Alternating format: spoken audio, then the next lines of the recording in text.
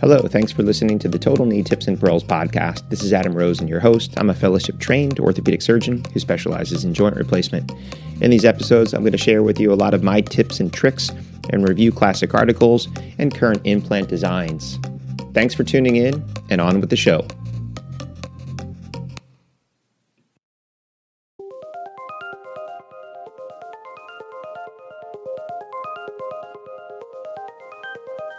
Hello, welcome back. This is Adam Rosen, and you're listening to the Total Knee Tips and Pearls podcast. So it's been a little while since the last updated episode, which was on January 30th. So lots of reasons. I've been busy with a lot of stuff, and I'll have some more episodes coming your way on a more regular basis. Today's sort of my administrative day, sort of academic day, so I'm doing a lot of work.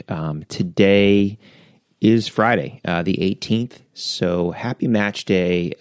Congratulations to all of you that have matched. It's an exciting time for all of you. Sorry for all of those people that don't match. It's kind of a messed up process, I think. I think there's so many medical schools, so many students coming out, and just not enough residency spots. So hopefully maybe you can scramble, find a spot, but don't give up. You know, if you really love orthopedics and caring for people, it's a great field. Look into a research year, see what other opportunities are available, and then try again next year, reapply, and hopefully get in next year. A couple more housekeeping things. For those of you that don't know, I did publish a book that I was able to finish during the COVID shutdown multiple times. It's called The Knee Book, A Guide to the Aging Knee. It was designed and written for patients and to patients, obviously all about the knee, and it goes through a very clear, concise algorithm, in my opinion, from why a knee hurts to how we treat it non-operatively, how we treat it surgically up through knee replacement, the rehab, the risks, the benefits. I think it's a great resource, though, for young orthopedic residents, because in that book, I share with patients a ton of analogies on how I talk to them in the office and how I describe things, both on x-rays and MRIs and surgery and complications. So I think there's a lot of information that you can glean from that you can then take back into your clinic rotations, as well as into practice, you know, when you're in clinic with these patients. There's also a YouTube channel. So for those of you that don't know, again, once this is geared mostly to patients and for patients, but during COVID, I have been able to find some of my old PowerPoint lectures that I was able to put up. So there's some informative stuff for surgeons, but definitely more of it's geared towards patients. But definitely check that out, because I have a lecture that I was asked to give next month on the posterior approach that I'm working on. So it's going to go through a lot of the specific details of the actual procedure. And at some point, I'll get that uploaded onto the YouTube page. Leading into today's topic, though, I want to talk about hip implants. You know, I haven't really talked on specific implants up until this point, and I was thinking, and I'll probably do one on knees also. For those of you that may not know, when I was younger, I was really big into skydiving, and we competed. I did a lot of photography in skydiving. I taught, and I had a bunch of sponsors, and one of the things that I always talked to the sponsors about, like when it came to parachutes and canopies, was, you know, I didn't want to have any tie that I couldn't use another company's parachute, because, you know, if one of my students asked, you know, what I like about the particular canopy that I flew, it's really hard to tell them why you think it was the best or the greatest if you've never used the competitors or you've never tried another style or brand.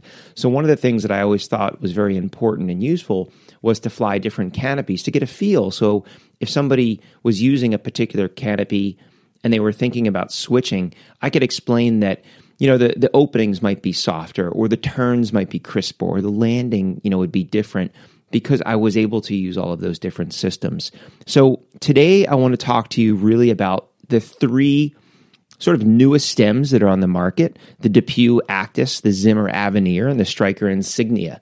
Now, again, kind of going back to that same philosophy of using stems, you know, when I started practicing, a lot of stuff was fit and fill.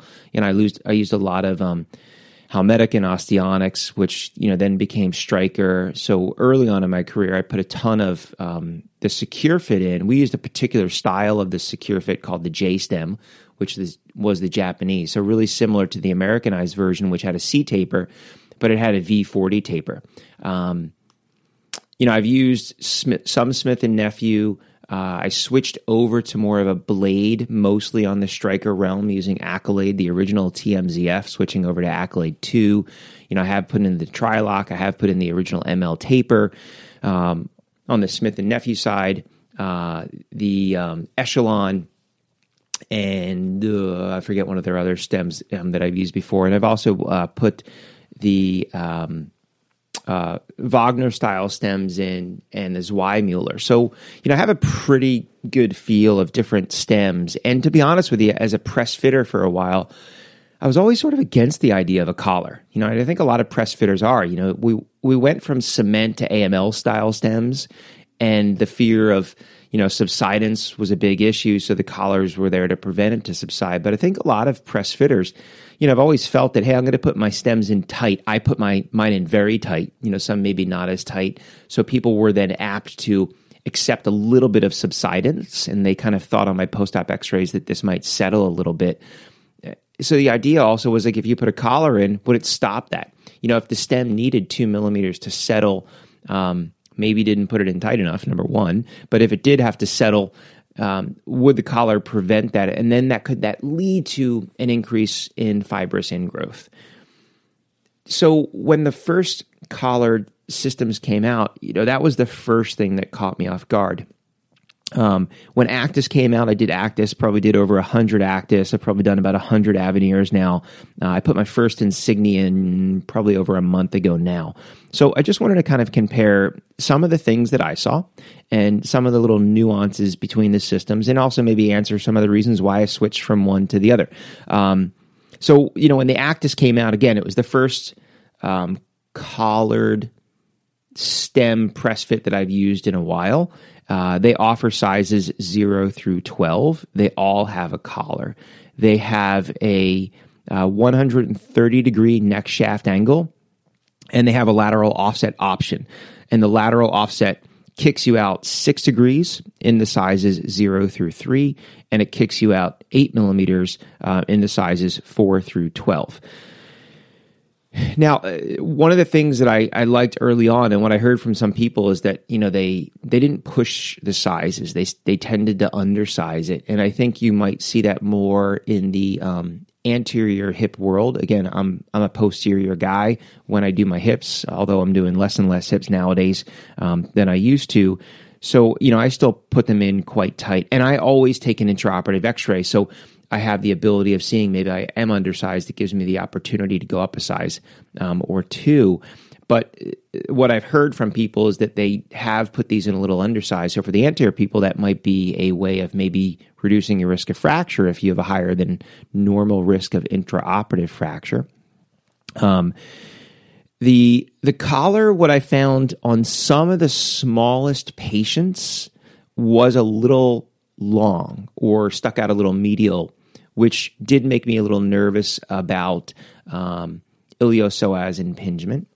The positive thing that I thought, and with all three of these systems, really, is the broaches. I think the broaches have really improved, where they talk about the different types of cutting flutes and impaction. I honestly can't really feel a huge difference, but what I did find is that the broaches were easy to use and the stems fit clear to the size of the broach. It wasn't if you put stems in that felt too tight or stems that went in. It really felt that the broach broached the bone well, and that the stems fit pretty true to the broach itself.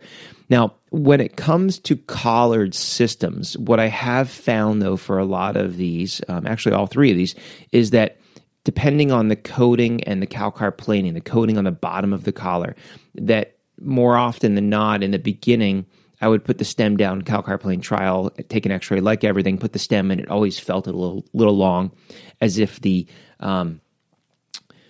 stem was sitting a little higher than the broach. So what I do on most occasions is that once I like everything, I tend to countersink the broach just a little bit, and then calcar plane again before I actually put my stem in, and to prevent the feeling or notice of that stem being or the leg being a little long because the brooch is sitting up a little higher. And again, I don't know if it is an issue with the coating on the undersurface of the collar, or if it's an issue with the calcar planar not being truly flush on the top of the brooch. I've heard from some people that the engineers tried to design that up so the calcar planar wouldn't catch on the metal of the brooch. But it's something that I would say look out for. And if you feel that or notice that, just be aware that this might be occurring in your cases too. So you might want to countersink that a little bit. One of the things that I've never been super happy with on the DePuy hip line is the head options. So, you have your -2 option, which only comes in metal. So you have to be aware of that. If you have a young patient, you trial it, you're like, oh yeah, -2. Just remember that then you do not have a ceramic option at that side. And then it jumps to their standard, which is a +1.5. But the next jump is a +5. And a lot of surgeons that I've talked to have the same thoughts that I do. A lot of patients seem to fall between that 1.5 and 5. You almost want like a 3, I don't know if it would be 3.25, 3.75, but really halfway in between. And then the next jump is 8.5. But I find a lot of times, 1.5, maybe I don't have the tension on my abductors or the length feels a little short. I'll try the 5. It just feels a little too long or too tight. And then the question is, how important is it? Like, how off is it? Do you have to take the brooch out, countersink the stem? Do you have to take the cup out, medialize the cup? What little nuances do you have to do? But that was just kind of my take on the Actis. Now, on a positive sense, and I'll tell you for Actis and all 3 of these stems, I found that patients did really well. And I think there's 2 factors there. I do believe, and the data and the scientific engineering stuff will show, like that collar, people think about it as preventing subsidence, but also at that angle, it controls rotation. So what I found with a lot of the blade style implants is there is this little micro motion. And if you look at x-rays down the road, you'll see little like windshield wiper washing change at the tip of the stem. And there's that. We'll be back after a quick break. Welcome to Fuller Butts, a behind-the-scenes plastic surgery podcast. Yes, you heard that right. Join your co-hosts, Dr. Sam Fuller and Dr. Dan Butts, board-certified plastic and reconstructive surgeons, on an exclusive full-access pass into the world of plastic surgery.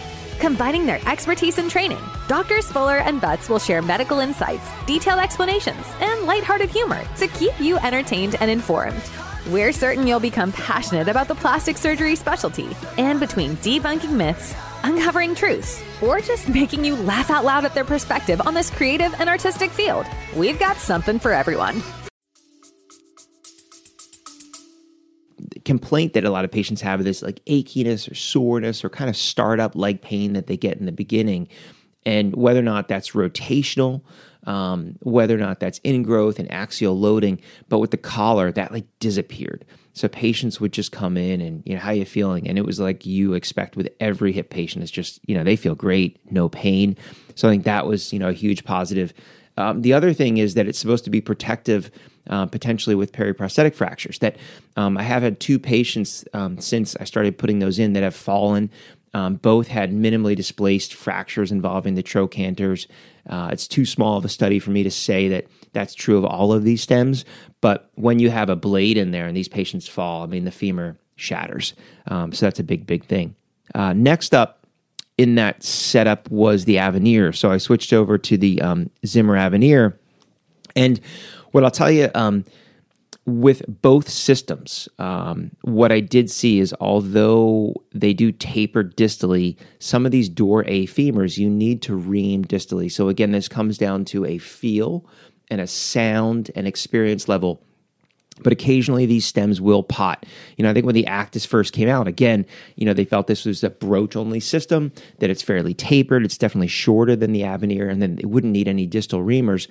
But yes, on occasion, there were some of these patients with these Dor A femurs that got caught up distally, and you needed some type of reamer to open up distally. So I also saw that with the Avenir. More so, I think the profile is a little bit thicker, boxier, and it's a little bit longer.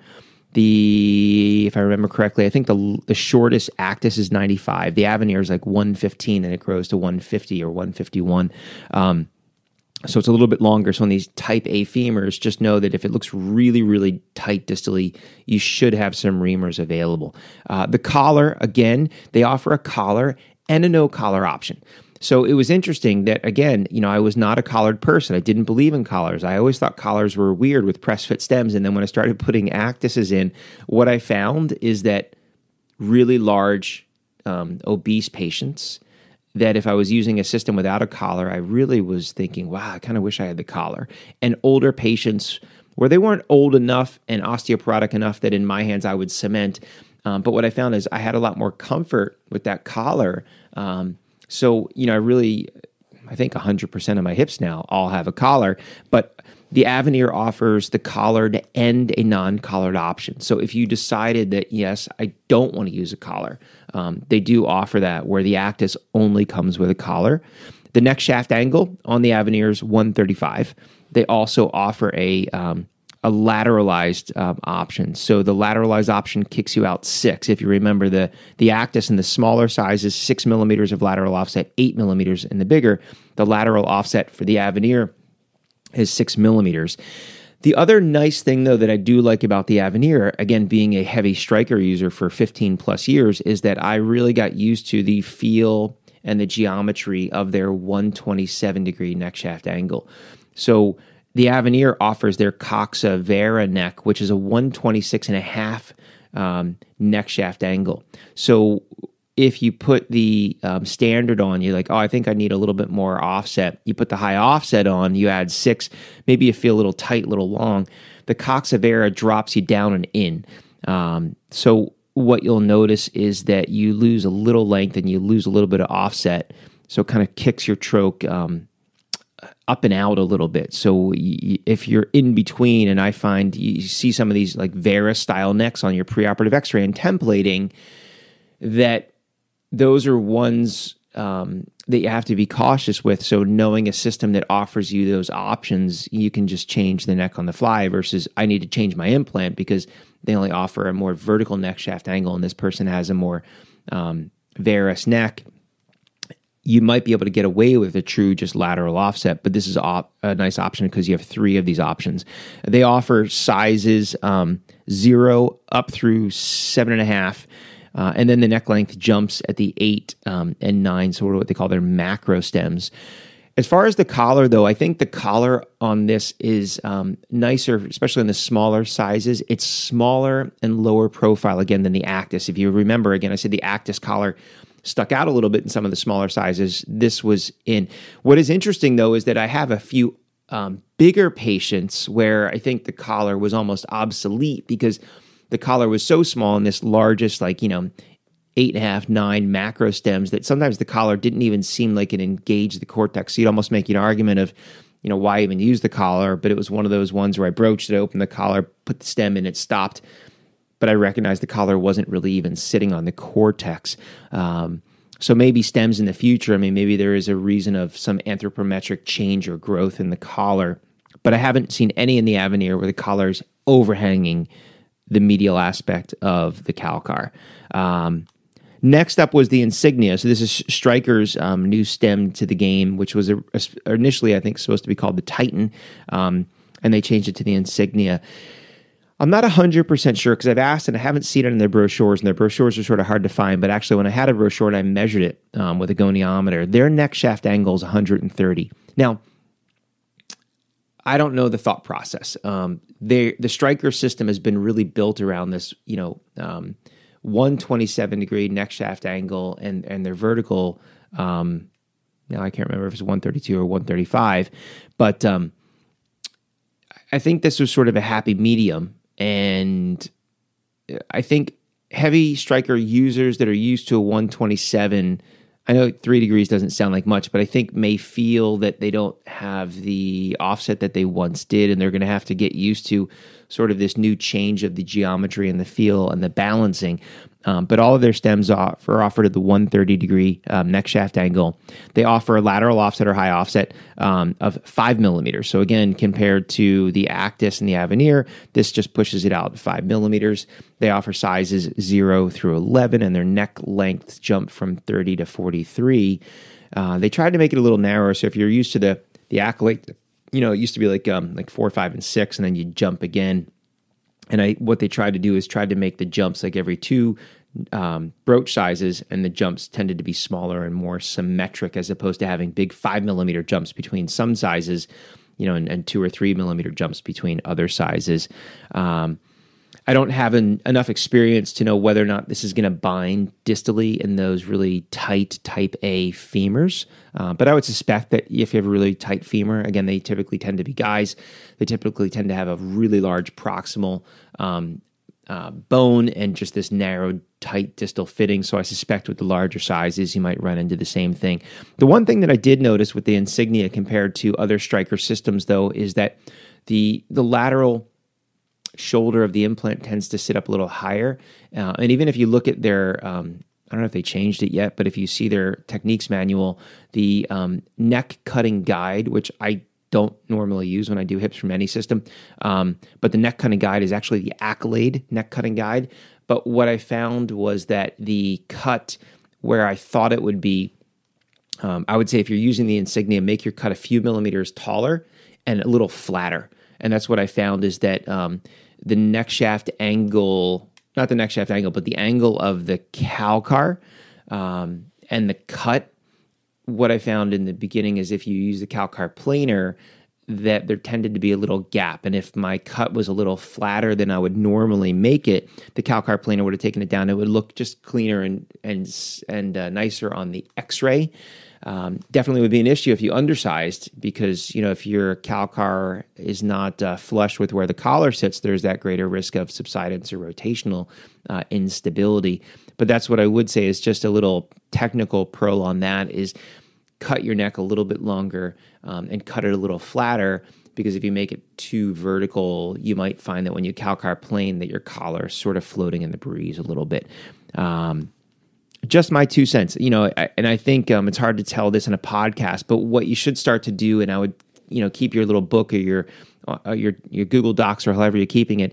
But what you'll notice in it, when I work with the fellows, is that certain systems, I look for certain anatomic landmarks, like with the Accolade, the way the shoulder is sort of recessed. There's a certain spot where I see it fit when we're broaching with most people. Same thing with the Insignia, same thing with the Avenir, same thing with the Actis. There's certain little landmarks that you look at because you could arbitrarily broach, and with a small broach, you could keep hitting it further. And the question is, you might have a hard fit and you're thinking, oh, I need to go up, but it's really sitting where it needs to sit. So, as you start making little marks that every time I put the stem in, when we believe it's where it needs to be, this is where I see the shoulder. This is what I see on the bone. This is what I see in relation to the X-ray. It gives you that information that next time you're putting a broach in, if you're sort of between sizes, it can let you know, oh, you know what? It is too high or low. I do need to keep it here. I do need to go up. But this is where an X-ray is extremely important. And for those of you that are not using intraoperative X-ray, again, whether or not you're doing anterior, posterior, it doesn't matter which approach, but it is immediate feedback. You will know right away whether or not that stem is undersized, if it's in varus, if your neck cut was too long, because you don't want to get to the recovery room, take an X-ray, and go, I wish I would have. You want to be able to make those changes in the operating room. So just my 2 cents on the new, shorter broach body collared stems that are on the market, the DePuy Actis, the Zimmer Avenir, and the Stryker Insignia. And I'll probably put together something along these lines with knees and kind of go into a little nuances, details of things that I see or look for, when it comes to the common total knee designs that are on the market now. Until next time, stay safe, keep reading. Again, congratulations to all of those of you that have matched for your next step in your careers. And sorry for those of you that didn't match, but keep plugging away and look for other options, reapplying next year. It's a great field. It's a great way to be able to help people that are in pain and suffering And that's the reason we all do this, and it's the reason why I share this stuff with you, to help you help others. Take care.